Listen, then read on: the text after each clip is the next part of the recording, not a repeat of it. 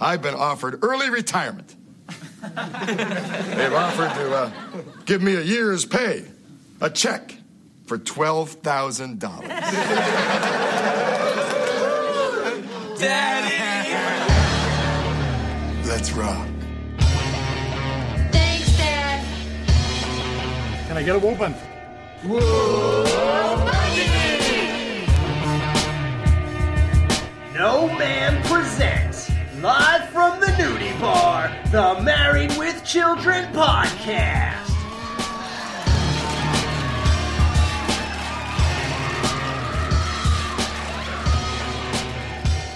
And here are your hosts, Dan, Jamie, and Al.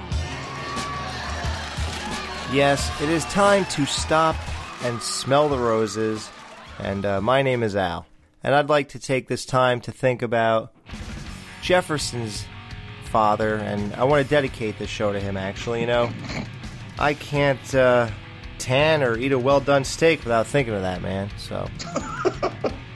I'm Jamie, and Sock Daddy almost got stuck in the lint filter this morning. If you think that's bad, I can't wear a belt or spend a pair of boots without thinking about his mom. She might be in them. Yeah, we're reviewing 'Tis Time to Smell the Roses. Season 7, Episode 23, original air date May 2nd. Director Jerry Cohen, writer Kevin Curran. Woof, woof. It's a Buck reference. Special guest stars Susan Peretz as Miss Blob. Blaub. Sorry, some errant flesh was blocking the screen here. I couldn't read it. He knows her name. It was a descriptive term. Exactly. Peter Jason as manager, Shanga Parker as Habib 1, Ted Davis as Habib 2, Charlene Tilton as Charlene Tilton. Peg spends all of Al's early retirement money and forces him to go back to work.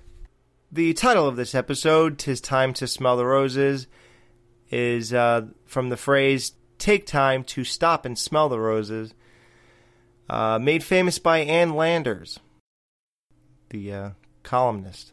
I did not know she was the inceptor of that phrase. Sunday, it's an all-star night on Fox. First, guest star James Brown gets a brand new do. What else, something coming up? On In Living Color. Then, catch Heavy D, Tone Loc, and In Vogue on Rock Live. And it wasn't easy to get Dallas's Charlene Tilton on Married with Children. Oh, come on. Give me here for a slice of cheese and a Ritz cracker. Then, rocker Lita Ford makes Herman her love slave. I want my underwear back. On Herman's Head. All new episodes on an all-star night. Sunday on Fox. So, we start off in the Bundy living room, and it's time to play Make-Believe Daddy with a sock puppet. Just so weird why they would even do that. I guess they are so desperate to have a dad that they like and enjoy spending time with, so they do this. Well, kids, it's Friday afternoon. You know what that means. We play Make-Believe Daddy! Yeah!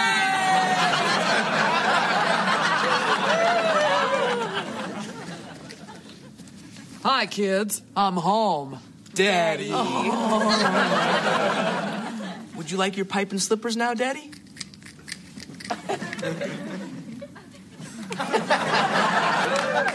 What would you like, beautiful? Just hold me in your powerful Argyle arms. Kids, go put on some Johnny Mathis and get out of here. When it all really happened, I didn't think there was a huge payoff to this whole joke, but in a weird way, like, the jokes that came after made it actually work, and I didn't think it worked so well at the moment. Did you guys feel that way? I just looked at it like they're just trolling poor Al. Like, he's at work, he's about to come home, and they're just constantly messing with him no matter what, to the point where they have a puppet. Like, it's just so insulting, like, on so many levels. Like, they have nothing better to do with their time rather than just troll Al. Right. So Peg says, kids, go put on some Johnny Mathis and get out of here.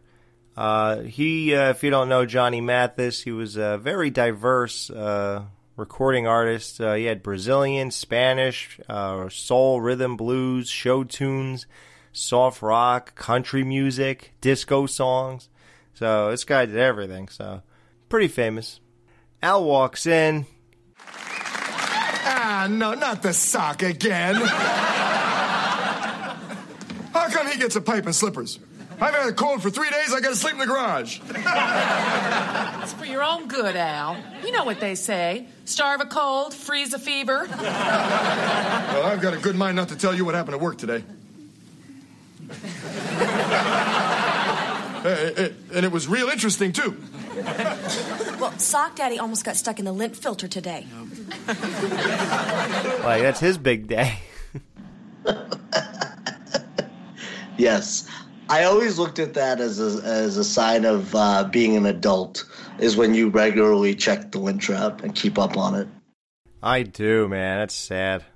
Because my wife does not. She'll do like 6 loads of laundry without ever even thinking about it. Some of those sweaters, like sweatshirts you put in too, like that's all it'll take is a couple of those bad boys to just fill that lint trap right up. Oh, yeah. You know what's funny is I always check it before I run it, but the thing is, right, every time I go to check it, there's nothing in it. Every time he walks by, like I'll have a load of laundry. Yeah, I don't know why he's so obsessive about it, but I'll have a load of laundry in the dryer, and he'll go in there and pull out the lint trap. But I'm like, what are you doing? Like, just give it a minute. Let it collect the lint. Yeah.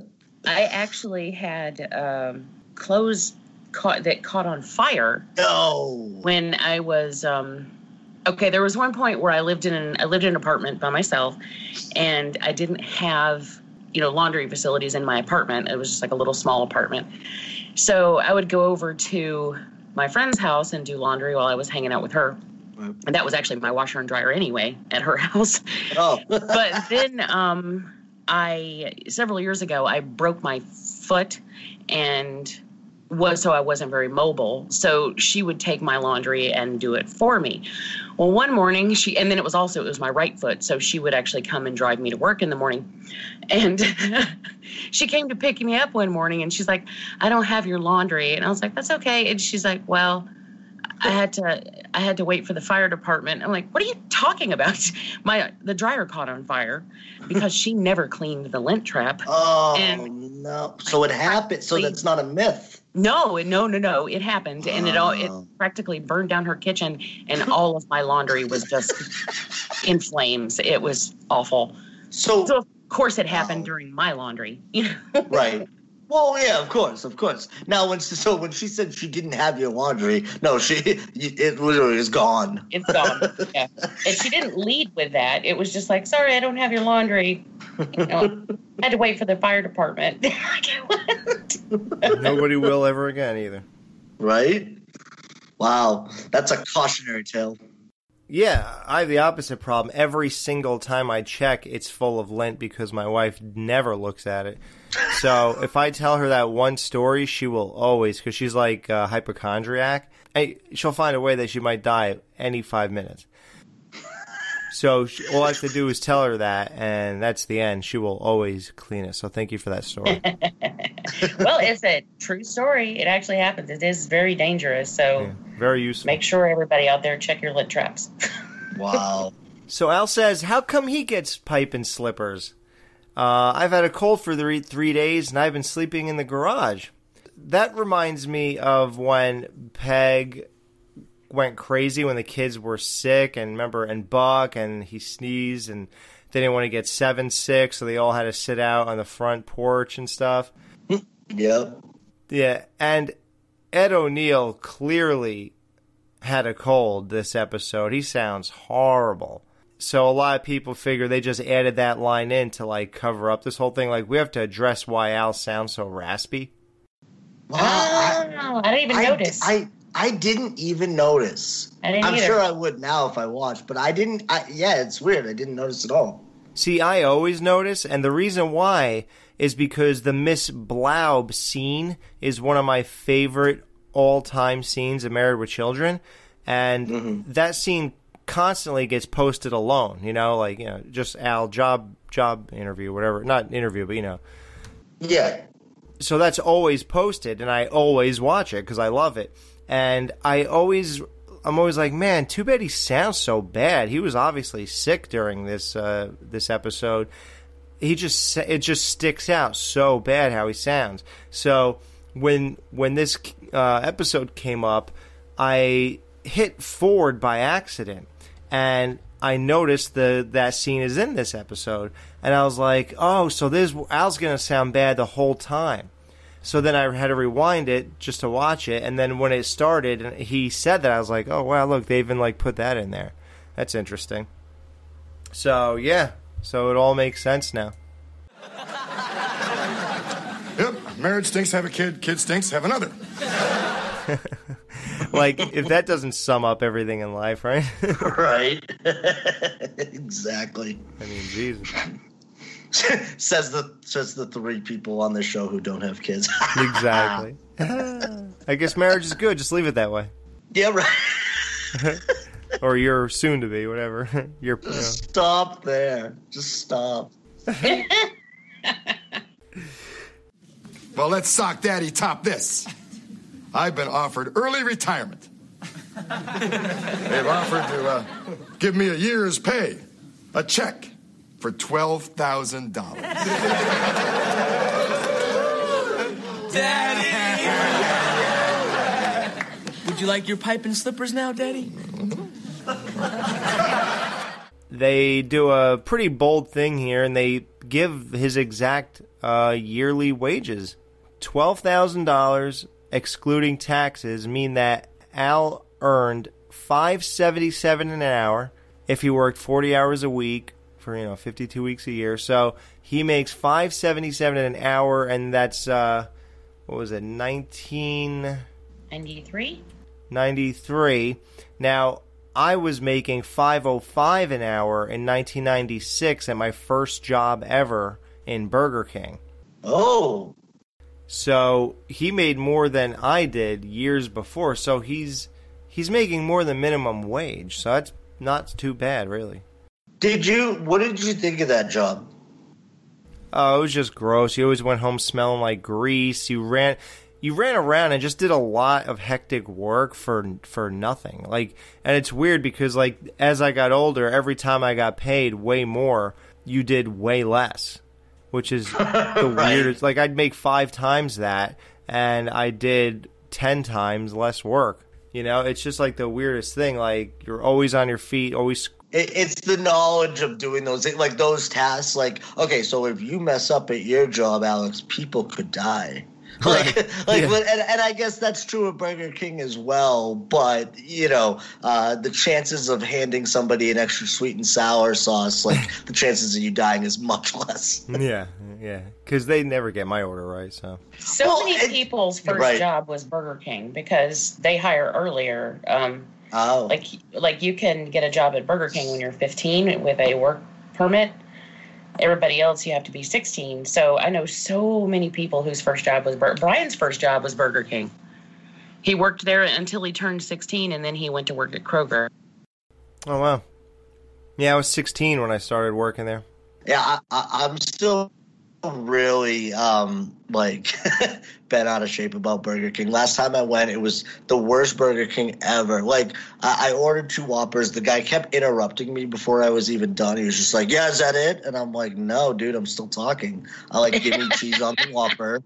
It's not hard stuff, right? So anyways, I knew that I should check my order. It wasn't wrong. It was not wrong, but they literally gave me 5 fries in one of them. I'm like, you guys, and they were cold as hell. I'm like, you guys are the absolute worst. And I hate to use that phrase because it sounds condescending, but it's how hard is your job, honestly? Right. Well, whenever these people mess things up so bad, and this happens to me all the time, I'm the king of getting my order wrong. I could be so clear to people. And it doesn't matter. Everyone, it's a running joke at this point. It's been going on since like 2005. Yeah. Oh, that's brutal. Everyone, like if a whole group of people order something, mine will be wrong. Oh, no. This never fails. Never, ever, ever. It's a running joke. Like, what will be wrong with this? We open it and go, oh, okay, there you go. You know, like there's always something wrong with my order. By our house used to be so terrible. It closed, and that's probably why. But they were the worst. I seriously... Not even kidding. I think I went through there once that they got the order completely right. But every trip to that Burger King requires you to go there 2 times because you always had to go back and get something fixed. And it's right down there, like right around the corner. So it's not a big deal. But God damn it. Like how hard? Just how hard is your job? That's what I'm saying. An occasional mistake, I understand. I worked in restaurants too. I get it. You occasionally make them. But every time? It's amazing. It's like they're doing it as a goof to see. Yeah. Right. Right. Just to see if you'll come back. I've never worked at one of those places, but the menu isn't that extensive. You know, you've got different variations of burgers. You got some chicken patties and mainly fries and some chicken nuggets. Like it's not that. Like how do you mess that up? That's why I get mad. I started saying really mean things because I'm like, I don't know what to say anymore about this. Like, literally, one time I went to a sub shop. Now, I don't know how it is in wherever you live, but in Jersey, sometimes they put mayo on Italian subs for some reason. Right. So I went to a place I never was before, and I said, I'll have half an Italian sub, no mayo, and everything else. So they start making it, and I'm just looking at the guy as I'm standing there. He smears mayo across the top of the bread. I go... That's not mine, right? And he goes, yeah. I said no mayo. Yeah. And then he gets an attitude with me instantly, and he goes, I thought you said you want mayo. They don't come with mayo. So when you said mayo, I thought that's what you wanted. I go, well, that's too bad. I said no mayo. I don't care what it comes with. I just wanted to make sure you didn't put mayo on it. So what, now it's my fault that I said no mayo and you heard just mayo? Right. Now I'm the asshole here? Right? That's why I like Subway. They make them right in front of you. You watch as they go along with the steps. Yep. I don't get it, Al. You mean they're going to pay you just to sit around the house? Yes, Peg, quite a little novel idea for you, isn't it? But I don't know what I should do. Well, that's never stopped you from taking me. Shouldn't stop you from taking $12,000. Oh, take the money, Al. I mean, look what work has done for you. You got lines in your face, your cheeks are sallow, you lost all your hair. Peg, that's what you've done to me. But work can't be helping. Besides, just think what we could do with that money. Al, we could pay off our visa. Oh, do it for me, baby. I don't know how much longer I can go without charging again. I didn't work 20 years to pay off a visa bill. Creditors don't get 1 penny. How dare they expect us to pay for 5-year-old items? I mean, if they're stupid enough to give me credit, let them raise their interest and let the honest people pay for it. So, Marcy bursts in. All right, we have had enough. Every day, our paper is missing. We never see you take it, but we know it's you. We have many signs that point directly to you. Our stoop smells. Our roses have been used as a restroom. And I keep finding all of these loose hairs all over our porch, which look like they were once here, here, or in there. How dare you accuse me or any member of my law-abiding family? I demand an apology. So Buck comes in with a newspaper in his mouth, drops it by Al, so he's the thief, but Al's the one who wets the bushes. That was great. That's a bad dog. Yeah, I stole. But at least I wasn't the one who wet the bushes.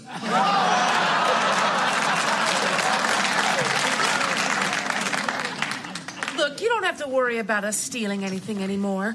Al just got $12,000 for early retirement. Oh, that's great, Al. Well, you could live off the interest. See, if you don't touch your capital, your interest could earn as much as $12 a week. Really?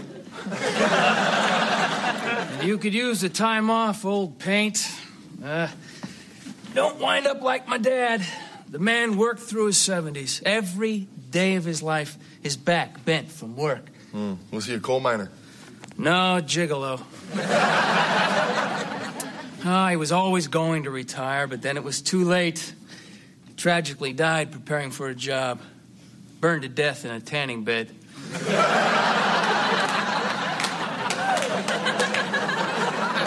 Well, at least he died the way he always wanted to. No tan lines. He was a gigolo. I mean, the apple doesn't fall far from the tree, does it? No, it does not. I can't tan or eat a well-done steak without thinking of that man.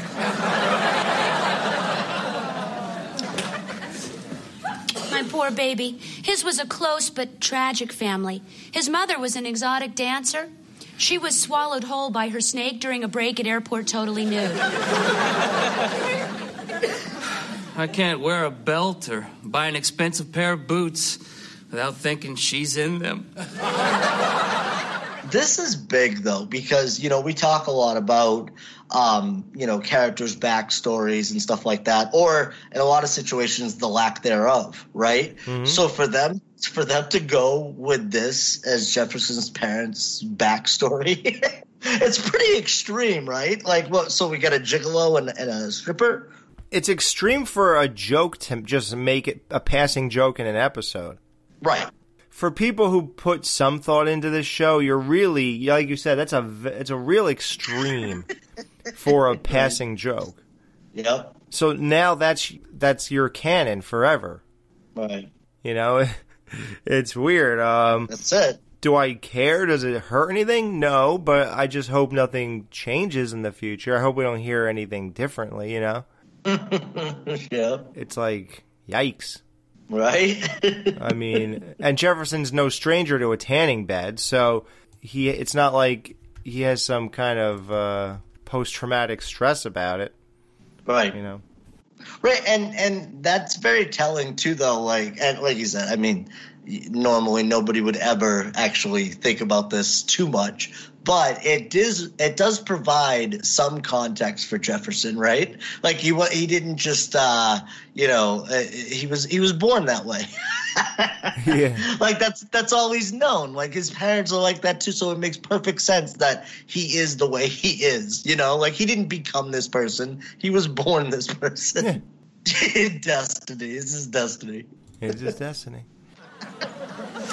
Come, Jefferson. In honor of your parents, come dance naked for me and then pleasure me. Yes. Yes, I'll do it for Mom and Dad. I just hope wherever they are, they're watching.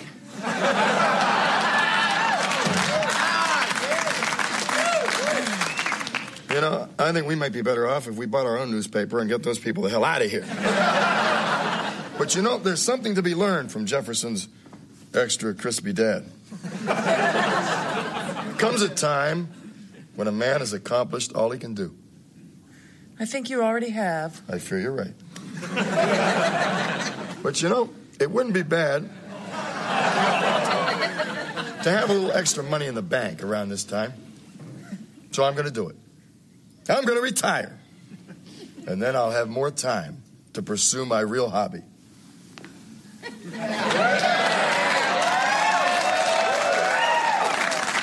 Hey, what are you doing out here? We've got room for you too, right here in Retirement Village. Al puts both of his hands down his pants because now there's room for the other one. I don't know why there's room in there now that he's not working, but he did think of the I have two hands just earlier. Like they're almost kind of piggybacking off of the joke from Unalful Entry when he put his other hand to rub his butt and the one went down the pants. That's what I thought of, yep. Al's retirement clothes. Wow. He always does this. Just like when he wore the glasses and everything. Like, he gets full into loser mode really easily. Like, old man, geezer, pull pants up to the chest. You know, right below the chest line. Like, he always dresses for the part. Hey-o.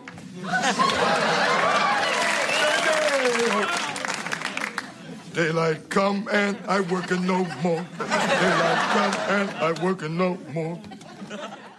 That's Day-O, you know, the Banana Boat song, the Jamaican folk song. Now, Day-O. We've heard this parodied before on the show. It was sung in Eatin' Out, the episode, talking about Uncle Henry and how he toasts day-old bread or whatever, so that it doesn't feel stale or something, some week-old bread, something like that.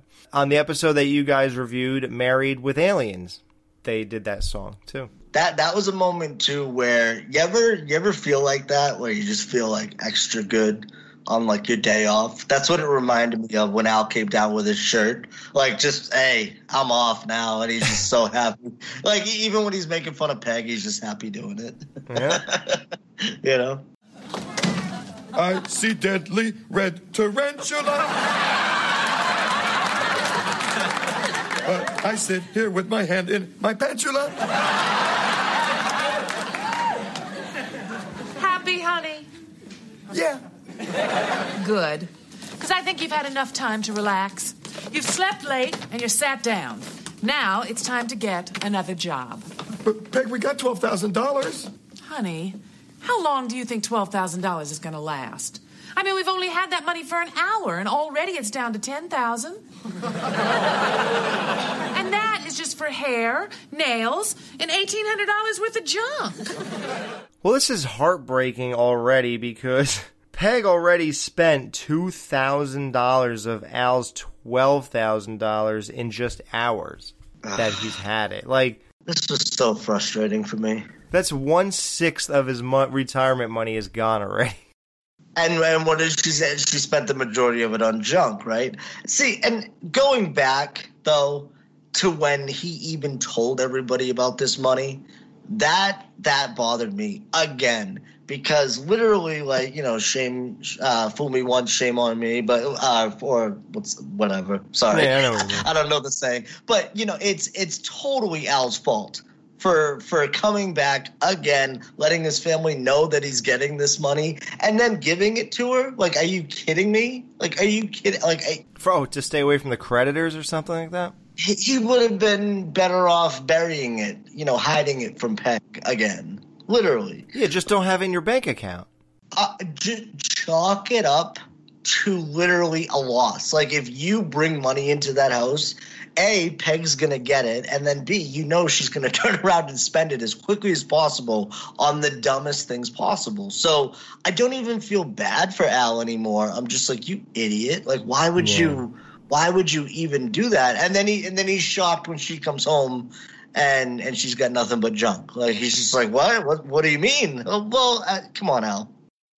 Yeah, at this point, yeah, the sympathy part's over. You're just dumb, dude. Right. It's still heartbreaking, but yeah. It is. And you know what? It very much so is, but at the same time, the sympathy at this point is gone because it's happened so many times now. Now, honey, am I going to have to spend all of this money before you realize it's time to get a new job? But you know, it doesn't have to be just any job. It should be something you can be proud of. A step up. That's why I've made an appointment for you. You see, there's an opening for a guy to separate garbage into paper, plastic, and spit. If you hurry, you can be that guy. So Peg suggests that Al should work in a recycling plant. Now, I don't know if this is a reference to that. It would be really cruel, I guess, but there was a commercial back in the early 90s of a, I guess, mentally retarded kid. Mm-hmm. He would say on the commercial he worked in a recycling plant, and he was like, clear glass here, green there, round there. I sort glass. That's my job. I learned the job slow, and now I know it by heart. He earns money, he pays taxes. He's just like you. ARC, the Association for Retarded Citizens. Don't throw us away. Oh, you know, Patrick showed me that commercial. I wonder if that was like a northern thing, because I never saw it, but Patrick showed it to me years ago, and he was from Brooklyn. So, but Wow. Don't throw me away. It was so sad. Yeah, like, but as a kid growing up, like an adolescent, it was the thing to make fun of, because back then you just made fun of, mentally retarded people. Like, it was, the 80s and 90s were a very different time than it is now. Everything was a big joke, and now it's like, oh, how can you make fun of people like that? Especially when you get older, it's like, well, dude, come on, that guy's life is horrible. How can you, that's messed up. Why are you making a joke? But back then, oh my God. Right. It was a free-for-all. Oh, God, that commercial was quoted so many times. Me and my sister did it all the time. So I wonder if that whole thing that Al should work there is like kind of like saying, Yeah, right. that his mental capacity is not the, most vast. But, Peg, why can't getting a job wait till tomorrow? Al, there is a lot of competition out there in the job pool. Why, every day, more illegal immigrants, some of whom speak English, are out there flooding the job market. Now, if you were a customer, what would you rather hear? Yeah, I'll get you a slushie. Or, please, sir, I will gladly serve you a slushie. Thank you for not killing me. Believe me, honey, I love you. And I wouldn't hire you to put phone sex cards under windshield wipers. Besides, $10,000 is really... Hello? Oh, yes, I did place that order. Thank you. $9,000. It's really not a lot in this day and age. Especially since we put it in my name to hide it from the creditors. Oh, Peg, that reminds me. Where is my money? Yeah. Like I'm really gonna tell you. The way you just fritter it away. That'll be for me. I ordered the entire Elvis plate collection from the Franklin Mint. Now, there's no guarantee that they'll go up in value, but all the others have. There's no guarantee they'll go up in value, but others have. Now, my parents fell for this stuff, too. Now, these were really nice plates. They were just like plates that you put in these like round frames, and they're painted beautifully, and the artwork's usually always amazing. They were in the business of making collectibles, but is something a collectible if it's made to be one? Like, isn't that really like something, oh my God, you have that? And then it's, super rare. But when something is bought to buy this and it'll go up in value in 20 years, it's like, oh, okay. So you don't really hear about that anymore. But there were commercials all the time for the Franklin Mint, whatever that means. Whatever that means. Yeah, the mint. So, but yeah, this is a callback to I'm Going to Sweatland, where Peg was obsessed with Elvis. And Marcy was obsessed with Elvis, but not that she's related in this scenario. But yeah, anytime you go back to Sweatland, it's always a good little nod. So we get to the greatest scene ever. Of course, I've said that a couple times, but this is up there, top 10. Amazing. Al at the employment office. And she calls it employment office. Is it really an unemployment office? Basically. Yeah, that's what I always call it. Right? Yeah. The unemployment office, right? They call them different things, like a workforce development, however you want to spin it. But yeah, it's the unemployment office. Yeah, I know you're there to be employed, but it's the unemployment office, I think, right? I don't... Right. No, you're right. You're definitely right. And it would be funnier if her line said unemployment.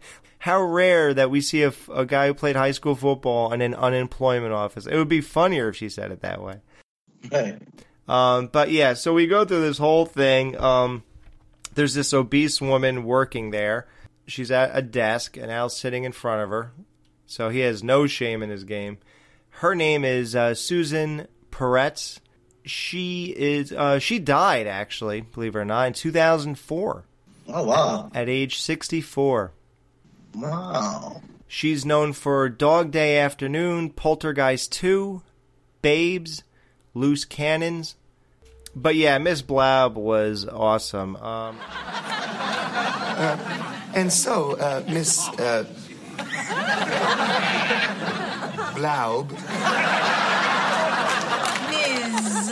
Blaub. Yeah, but I'm sorry. Your name was partially obscured by some errant flesh. When the transcript for this episode first went online, there was a whole back and forth about whether or not Al said her name was obscured by some hair and flesh or errant flesh. The subtitles say errant flesh, and that's what I always thought that he said. And I've seen a lot of old Fox promos in 1991. There was a show called Babes starring this chick and other large women. I never saw the show, but judging by the promos, I wouldn't be surprised if it didn't last more than one season. So I definitely remember that, though. This exchange is just amazing. And like I said, Al's raspy voice is probably the only downside to it all. As I was saying, I'm just not going to take anything, unlike you at a buffet. So, what do you have for me? Some men in speed stick in my desk. Well, let me give you a little tip. It goes under your arms. If you could ever get them horizontal. You don't really hear about men in speed stick too much anymore. It was like the leader in deodorants at the time. It even was the company that made Teen Spirit, the Nirvana deodorant. He says the deodorant goes under your arms if you could ever get them horizontal. Like this, she's another one. Like, what a sport, man. Right. You know, like, you know, you're obese and everything, but it's like, at what point do you get to where you're like, well, I'm okay with being completely ridiculed on on one of the biggest shows ever. Right. Yeah. No one will miss this. Well, I can see that you are a real people person. So let's get you the hell out of here as quickly as possible. How many years of college did you have?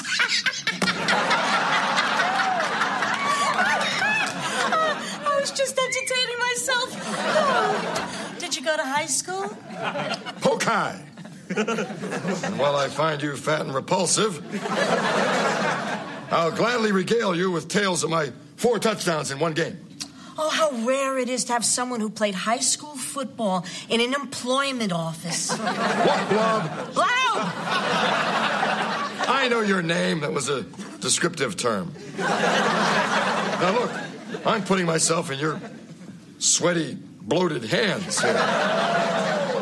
I'm looking for a career, not just a job. You know, like a doctor or a guy who plays with Hooters all day. That would be an anesthesiologist.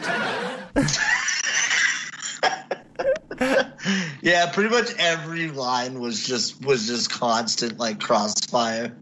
Oh, yeah, and she's like, do you have any skills? Well, don't worry. I think we have something perfect for a man with your qualifications. Tell me, do you have any skills? Well, I'm naturally inquisitive. For instance, I'm wondering just how strong that chair is you're sitting in. That was a laugh out loud moment for sure. Oh, I mean, that was just brilliant. That was one of those scenes that is like, this is why I watch this show. I have the perfect job for you. I mean, yes. Just brilliant. And that was Kevin Curran's writing. So good, man. So she has just the job for Al. He's back at a friggin' shoe store, man. Home plate athletic shoe. Okay, line up. Customers will be coming in soon. You guys ready? Wow. And he has to wear an umpire uniform. Now, that's worse than having your own little shoe store, in my opinion. The only thing worse than being a shoe salesman is being one there. Yeah, you think, how can it get worse? And then that happens. It's like, oh, yeah. It got worse. Al is there, and he meets The three Habibs. Three guys, Indian guys, all named Habib. And that's a callback to the gas station show. You remember that one where he put a gas station shirt on? Habib? Mm-hmm. Yeah, I immediately thought of that. Yep. All right, Bundy, meet the people you'll be working with. I like to call them the three Habibs. That's management for you. They're all alike. Never get to know your real name. No, it is true. We're all named Habib. Well, how do I tell you apart? It is easy. You just call us Habib and point to the one you wish to speak to. That's what we do. Is that not right, Habib? Yes, it is, Habib. The most distinguished-looking Habib is actually Bud's friend Ahmed from Season 7, Episode 6, Frat Chance. Which one was that? 1, 2, or 3? Oh, I think maybe 1. I don't know. Okay. That's Shanga Parker. Oh. Yeah. He was the guy who was in Frat Chances. And he comes back in episodes Spring Break 1 and 2 as Ahmed again. Okay. So he just plays Habib for this one episode. He's famous for Law and Order, Leverage, and In Lieu of Flowers. Wow. That's a really good one. That they just couldn't find anyone else, and they had to go with the Habib thing, so it was like, well, maybe nobody will remember you being Bud's friend. Right? Yeah, exactly.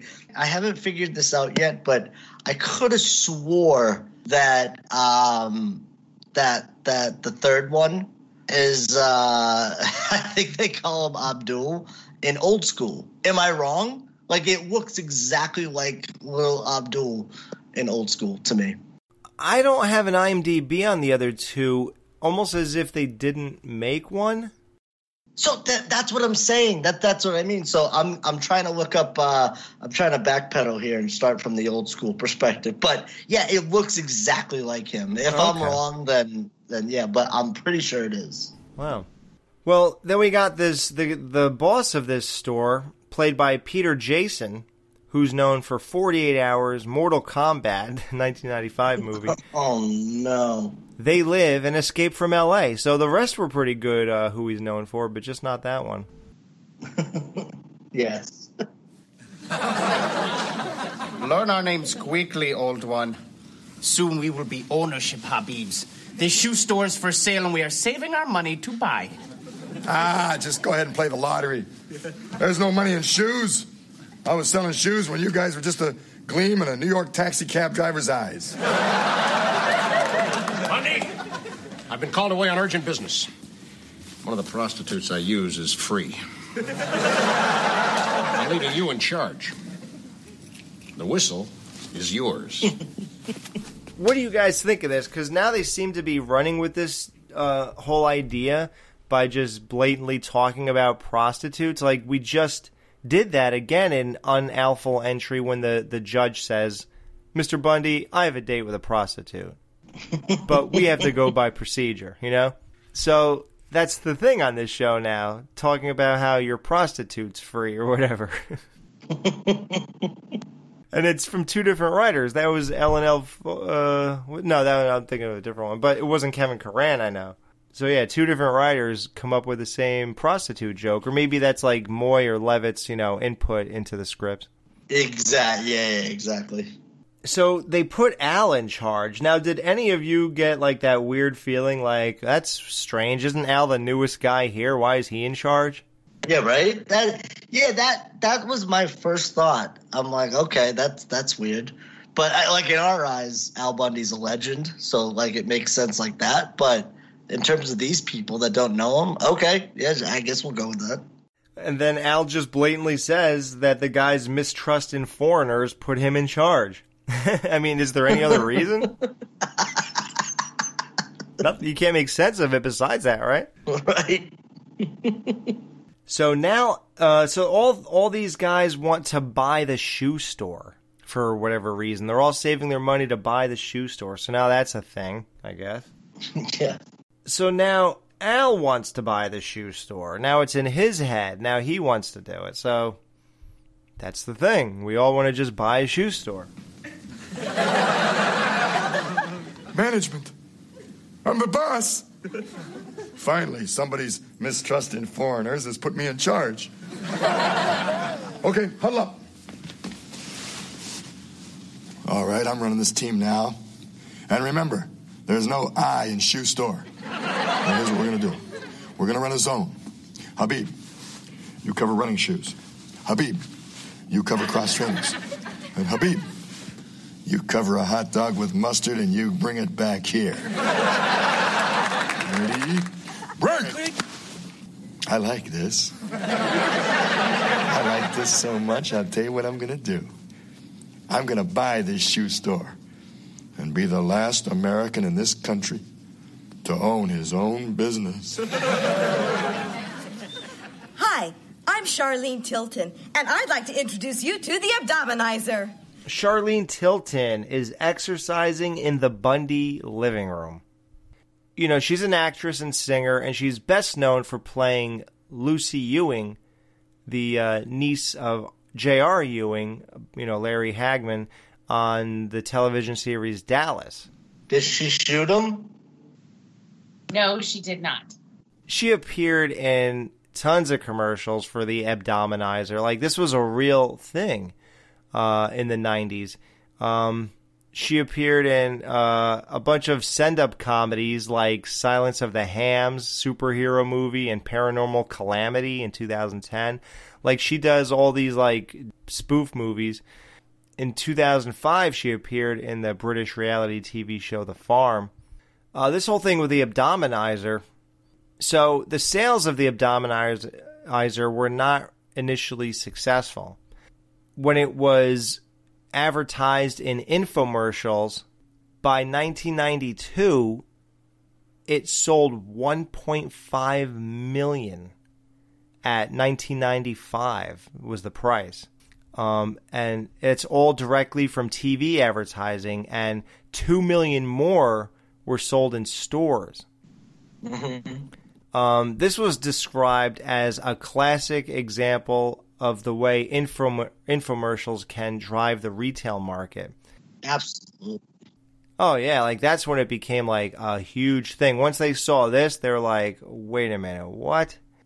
Wired Magazine described it as a symbol for TV shopping channels everywhere, a cheaply made, overpriced widget that is destined to be unpacked, tried exactly once, and consigned to the basement. Like Suzanne Summers and the Thigh Master. Remember how big that was? That was huge. Yep. Right. Yeah, it was the same thing. Oh, I actually used the Thigh Master quite a bit. Did you? I used to love it. Yeah, I used to love that thing. It actually worked. I never had an Abdominizer, though. How did you ever get Charlene Tilton to come exercise in our living room? Well, I called to order one of those things, but I wasn't sure that I wanted to buy it. So she rushed right over to answer all my questions. It's easy and fun.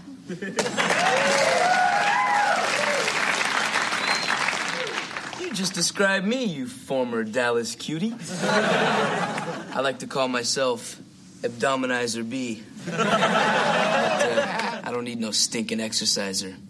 I get plenty of exercise up in my room. Yes, but with the Abdominizer, for the first time, you could have some company. We almost get a little glimpse of Grandmaster B. He turns his hat like Grandmaster B again. It's like, whoa, wait a minute. Right? Still didn't work. No, it didn't work. He immediately gets shot down, and she talks about how he's usually alone in his bedroom. Grandmaster B was brought up on the latest episode of Cut to the Chase because the lead in Leprechaun in the Hood, his name is Postmaster P. Like, literally the same thing. I was like, oh, man. So we had to do some bud talk on that one. All right. Listening to your show, Dan, you actually bring up the Married with Children show a lot. A lot. I love it.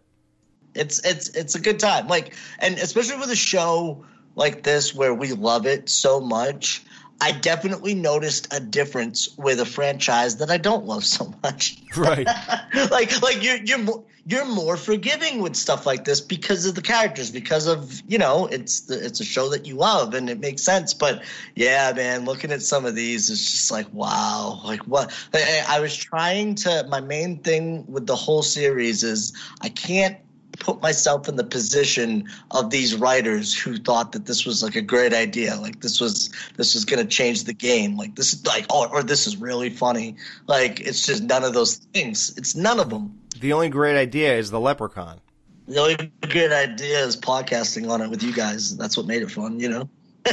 Nothing else is good. Check out those episodes if anybody's interested. Jamie's on episode 3, Alex is on 4. Yeah, check me out, man. Check Jamie out. Check out the whole show, Cut to the Chase. We don't mention that enough on this show. Dan has a show where he does horror and non-horror.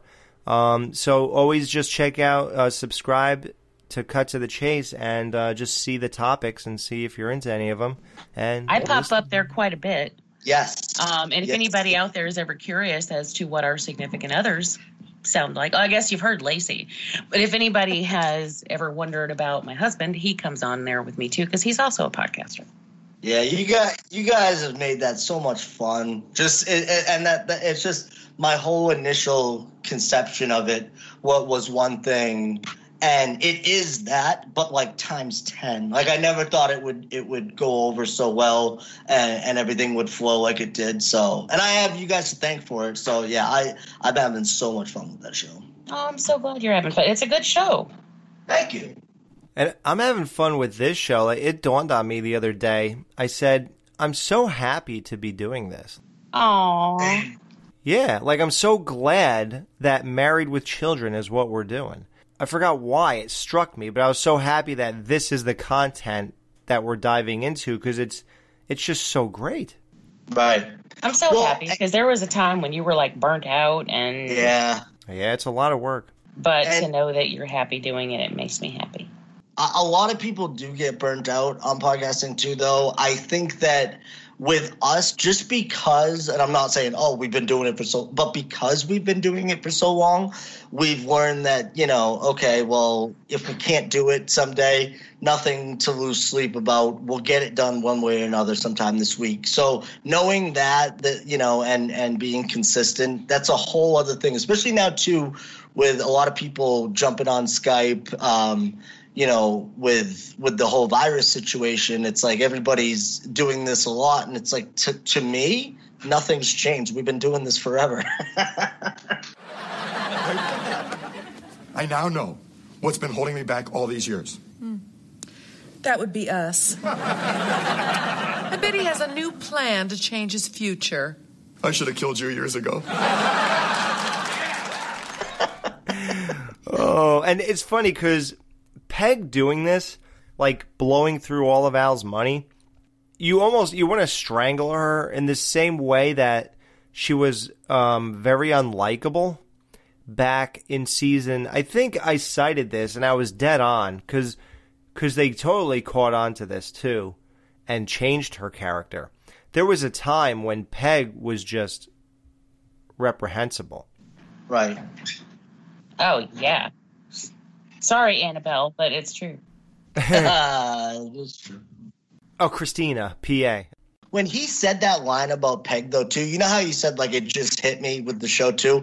By the way, I often have those moments as well where it just hits me and, like, I'm super appreciative of all this. It just, like, really does hit me. What also hit me with that joke is I was like, man, they are on fire with these jokes on this episode. And that's when it hit me during that joke. When he said that to Peg, I was like, that was so ruthless. And it was just kind of like a backup one, too. I'm like, wow, they are spitting fire with this episode. Like, damn. Surprisingly, because it's such a low-key, just another Married with Children. It's better than it should be. It's to form in every possible way. It's what you would expect from this, but that's what I love about it. You know, stay inside that wheelhouse and see what you can get out of it. these are my favorite ones where, like I said, they stay in their wheelhouse and, even him going to the employment office or whatever. Like, that's just like, that could have been the librarian. That could have been like anybody, Right. it's such a age old setup, but it always works. And that's the point. It works and it works beautifully. If it didn't, not only would this be a totally different conversation, but that you would be able to tell the decline if people were sick of that type of stuff. But it's perfect. No, this is a very unique episode, and I'm definitely going to, when I encapsulate it, I'll talk about that. If you really want to change your future, start with your stomach. Well, I wouldn't be here if I didn't believe in it. Ah, come on. You'd be here for a slice of cheese and a Ritz cracker. Now, Peg, I know you can never guess, so I'm just going to tell you. I want to buy a shoe store. It's a gold mine. No, I do not want your opinion. Give me the money. Al, what woman would give her husband his money? Honey, it just isn't done. Peg, I need it, and I need it now, baby. Can't you see, Peg? I'm actually really excited about something. Well, believe me, Al, I am the expert on this. Wait about 30 seconds, you won't be anymore. Peg, I'm not going to beg for it. It's my money, and I demand it. Peg, I'm begging you for it now. Peg. Give me my money. All right, fine. We'll have a vote. Who doesn't want me to have my money? Now, that hurt, Charlene. All right? I now know what I have to do.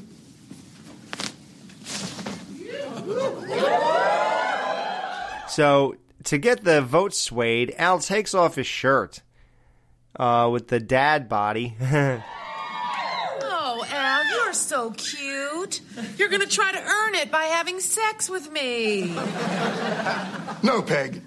Nope, gonna take my pants off, get a lawn chair, sit in my underwear over at your college.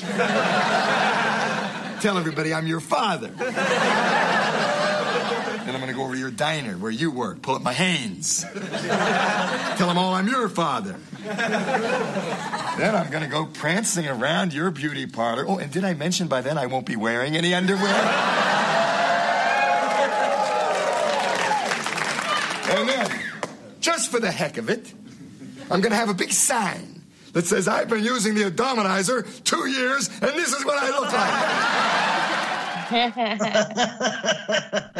That was probably the best one out of all these.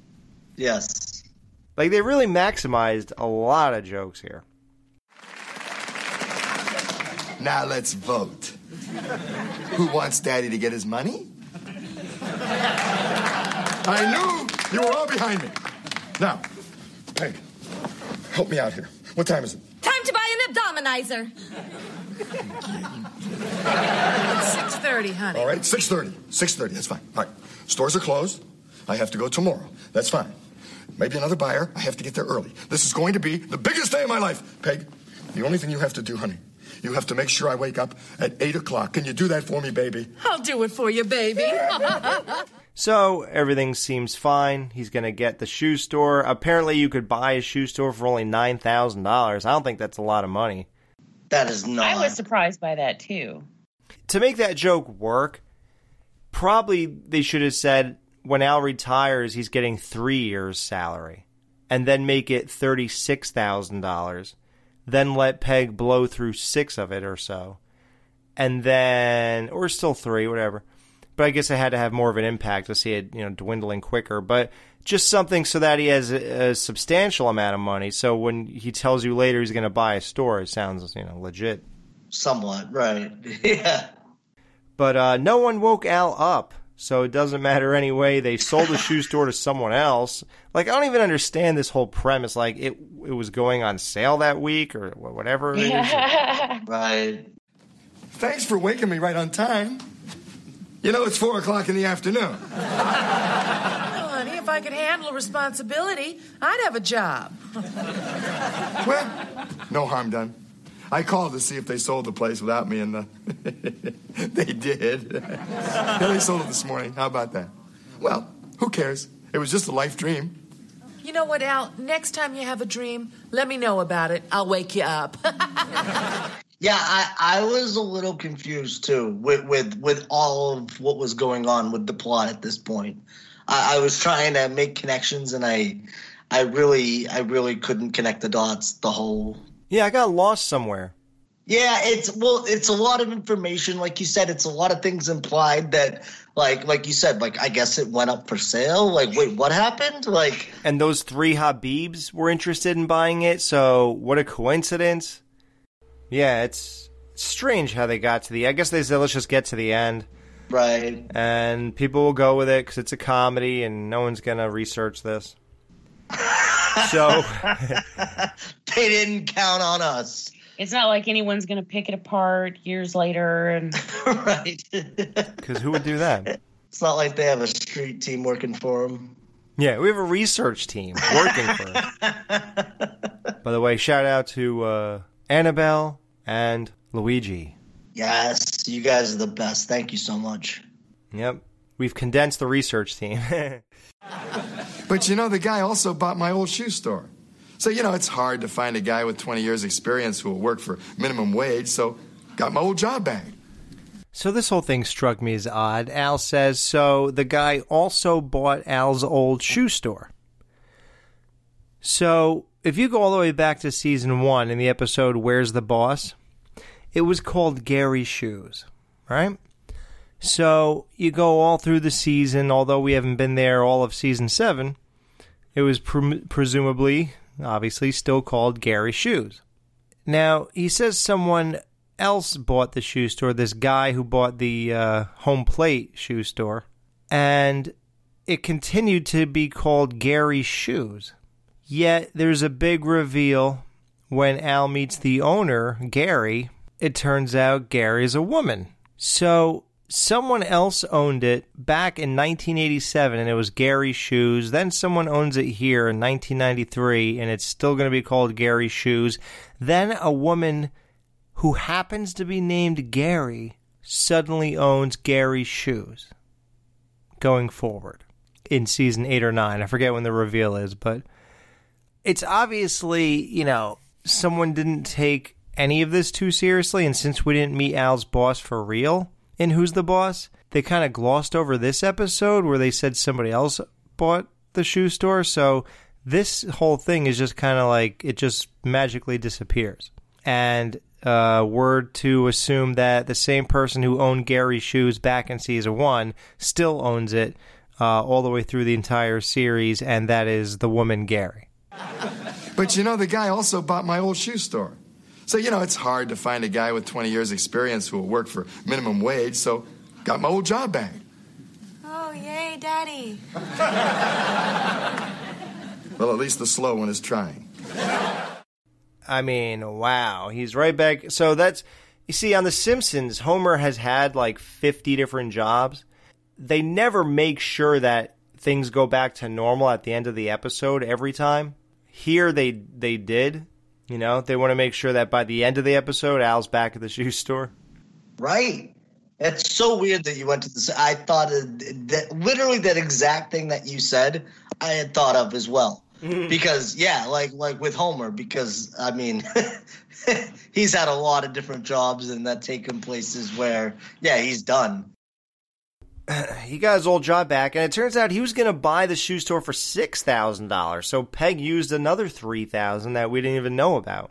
Wow. Right, that we didn't even see. Yeah, we didn't even know that it went that low. So she used half of his retirement money in just days. Again, shame on him. Like, this is his fault. I have no sympathy for him. But you'll all be rejoicing pretty soon, because I have $6,000, and I'm going to invest it for the future of my family. $6,000 worth of lottery tickets, Dad? Think winner, son. The jackpot was up to $60 million, so you really wanted it. I don't even know how you would go and check if you won at that point. Right. How could you do it, Well, it would take a while, for sure. The lottery, too, is an interesting thing that people don't seem to understand. When you buy lottery tickets, Al buying $6,000 worth, it's better than what normal people do, I guess, but it's still pointless. Right. Because the odds that you go up of winning are basically zero. Right. And the logic they'll say is, yeah, but you lost the one, but you might win on the other one. And so their logic is, so if I buy 5 lottery tickets a week for just the one drawing, I have 5 chances to win instead of your 1. But what you don't realize is, but it doesn't matter. The percentages that you're going to win don't go up at all. So basically, the only thing you should be doing with the lottery is you either are playing it or you're not. Mm-hmm. Right. Because that's the only difference. There is no difference. You could buy 10 lottery tickets. Your chances do not increase. Even if you use the logic, oh, but if I lost this one, I could still win. No. You're not still going to win. You still have 0 chance of winning, really. Well, the percentage, yeah, I see what you're saying, though. The percentage doesn't go up that much if you buy 1 or 10 compared to the number of tickets there actually are. So, like, what? You have a 1 in trillion chance. Now you have a 2 in trillion. Right. It's nothing. It literally, like, technically, yes, you have a better chance, but not really. We've just been handed a bulletin. We have a winner in this week's Illinois State Lottery. The winner lives right here in the Chicago area. And who more deserving to win the $60 million than the lowest form of human life, a shoe salesman? Al, I think it's you. It's me. I know it's me. I know at last an American can dare to dream. How they would trace back, and like they're excited as if they tracked that Al bought the winning ticket somehow. Like, oh, they might announce your name, Al. But it's like, no, you'd have to win and tell them that you won. Totally. Why would they know that you bought that ticket? I thought that was very odd. Yes. Yeah, they're like waiting for this to drop. Like, let's see if it's us. He said shoe salesman. Come on. When you do stupid stuff like that makes no sense. It almost implies that it's such a setup that it almost feels like satire. Is that the right word? Like, it almost feels like a big joke. It's like, that makes no sense. Yeah. All they would be able to say is, a man bought this in Chicago in this city, and that's it. Right, exactly. From this machine, right. They wouldn't know who did it. And the winner is Habib.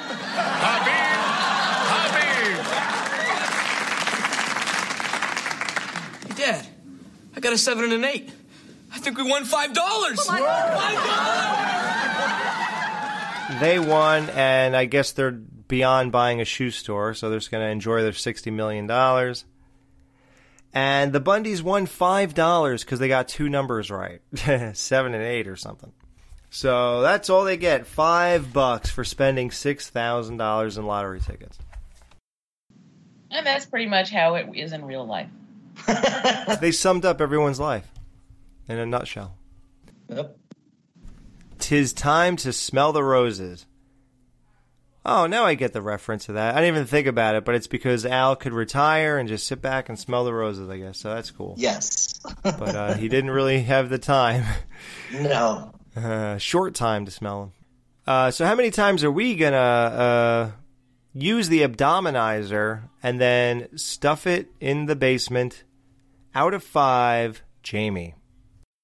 Well, interestingly, doing this episode has made my score go up. Yes. I didn't think it was bad. It was never going to be like a crazy low score, but I was sitting at like a 3.5. I was like, like I didn't really feel like all that connected to it.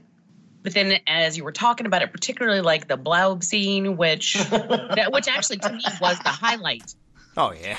Of the show. But then, like Charlene Tilton being there, that's really cool. I was a huge Dallas fan. I watched Dallas constantly. So that was like a big deal for me when she showed up. As I'm thinking about it while we're all talking about it, I was like, yeah, this is better than that. So it actually went up to a 4.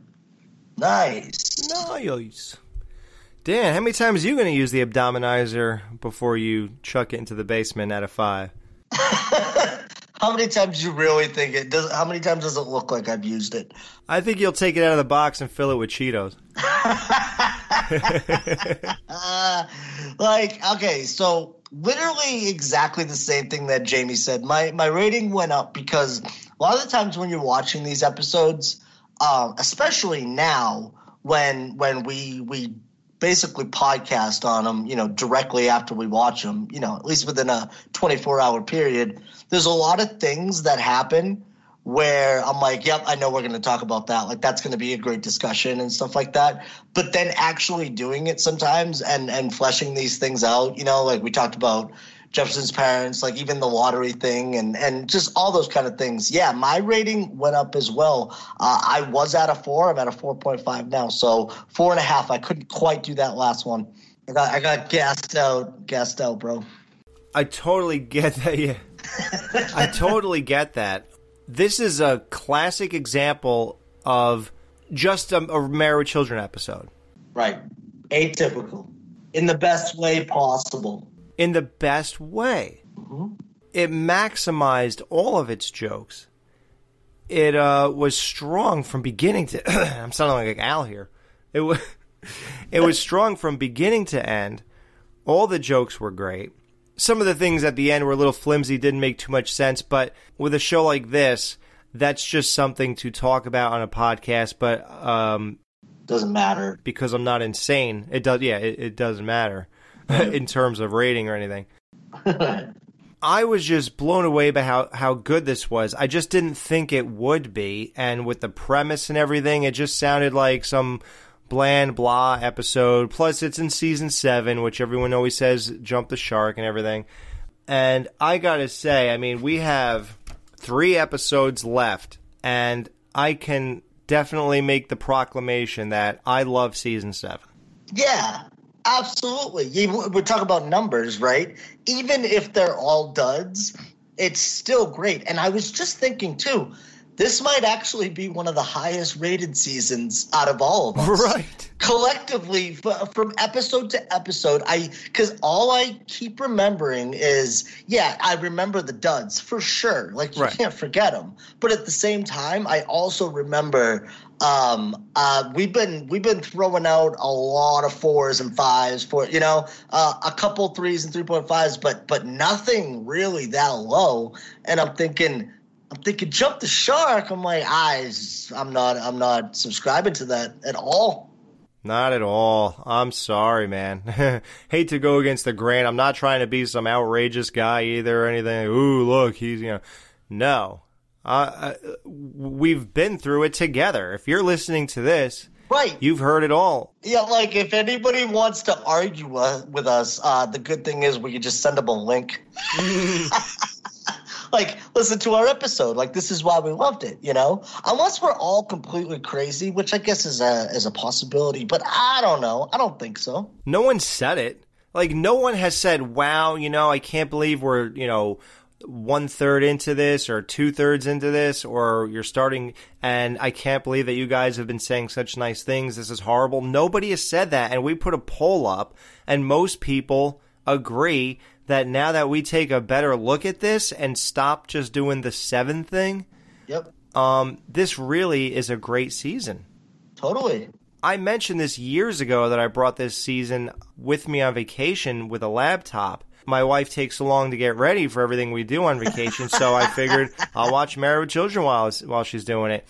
And I brought this along, and I remember really enjoying season 7, and I thought I was crazy or something. I was like, wow, I must have been drinking a lot that vacation or something, but something made me like this. And now here we are completely dissecting this entire thing minute by minute, and I'm not having a horrible time. This is one of the best times I've had. It's during this era that it occurred to me that I'm so happy to be doing this podcast. Absolutely, man. I have a theory on that as well as to a possible reason why people might think that way about this. Now, stay with me here because this is just from my personal perspective, but I think it holds some weight. I really do. So when you go through, your life, there's many changes, right? So we're in season 7. So chances are a lot of people's lives are going to shift in those 7 years, right? Like there's going to be, if not one big shift, probably several changes or whatever. And I honestly think that people just kind of grow out of certain shows at certain times. You know, I've gone back and watched some of my favorite TV shows, and you take off those nostalgic glasses and yeah, you're like, wow, this is not as good, or actually this is better than I remember. Like I was too young to even understand these themes, but wow, I really underrated season 5 in this or whatever. So with this, I don't know. I tend to think that maybe that's the case. Maybe, you know, on rewatch, like if anybody rewatches this with us and you know, like we're all laughing at all of these jokes. There's obviously the duds, but man, I'm having a great time with this. So to try and comprehend why somebody would be laughing at this in season 3, but not this in season 7, it literally doesn't add up and it doesn't make any sense. So it's like, I tend to go to, well, maybe it's you. And not in a bad way, but I think we all change. I think we all go through changes and grow out of things. But that's what's great about going back and dissecting things, like you were saying. You know, you go back and dissect them, and man, like this is a great season. But that is my theory as to maybe why it fell off. You add in the kid and all those things, and that's all. People just write it off. So I'm glad though that people are still with us and, you know, still commenting on the show. We're getting good feedback on it, and I don't know, maybe we can kind of change people's minds about that, or at least open their eyes to, it's not as bad as maybe you once remembered. Mm-hmm. You know, there's 2 things you could do with a podcast. One, you could wake people up to, dude, you love a horrible movie or show. Or the other thing, which is give them something new to enjoy. Right. That was always my greatest. That's what I get out of doing this. And I don't do it intentionally. It's not my job to, you know, give people more things that they can like or anything. But it just happens along the way sometimes. And it's organic. And it certainly wasn't our motivation in reviewing this season. You know, we thought we were going to have once you saw that one episode, I figured, like, wow, we're just going to tear this whole thing apart because I didn't, you know, memorize every line of this. Mm-hmm. And, wow, no. So hopefully we gave more people, if the show they already love, hopefully they love more of it. So, yep. But, yeah, as far as this episode goes, I give this a 4.5 out of 5. It's not exactly a 5 out of 5, but, yeah, same as Dan. Really like it. It's just really a good episode. The Miss Blaub scene is legendary. I just love that, man. I love the whole premise. I think it's funny that Al, like, retired so young. He's in his 40s. He got $12,000. Like, where did he think that was going to... How long did he think that would last anyway? Like, what difference did it make if... With Peg around? Yeah, if Peg spent it in days, hours, or weeks, who cares? I mean... You couldn't possibly think that was going to last you even. Like, what's the even difference? A year, right? Right, exactly. So, and then the Habib thing is great. Everything at home, the Jefferson thing with his dad and the tanning bed, and all that is just so fun. The end is fun. The Charlene Tilton thing is just great. Just good from beginning to end. Even him wasting all of his money on lottery tickets, now he has absolutely nothing. He's exactly right back where he started. which is classic sitcom stuff too, though. You know, let's just bring it right back to where we left off. Yeah. So we're gonna bring it back next week. So tune in as we review the old insurance Dodge. When Al's Dodge is stolen. He learns it's only worth $100. And he decides to add a few priceless items to the list of things missing from his trunk. What, is the Mona Lisa going to be in there? Right? Let's find out next week.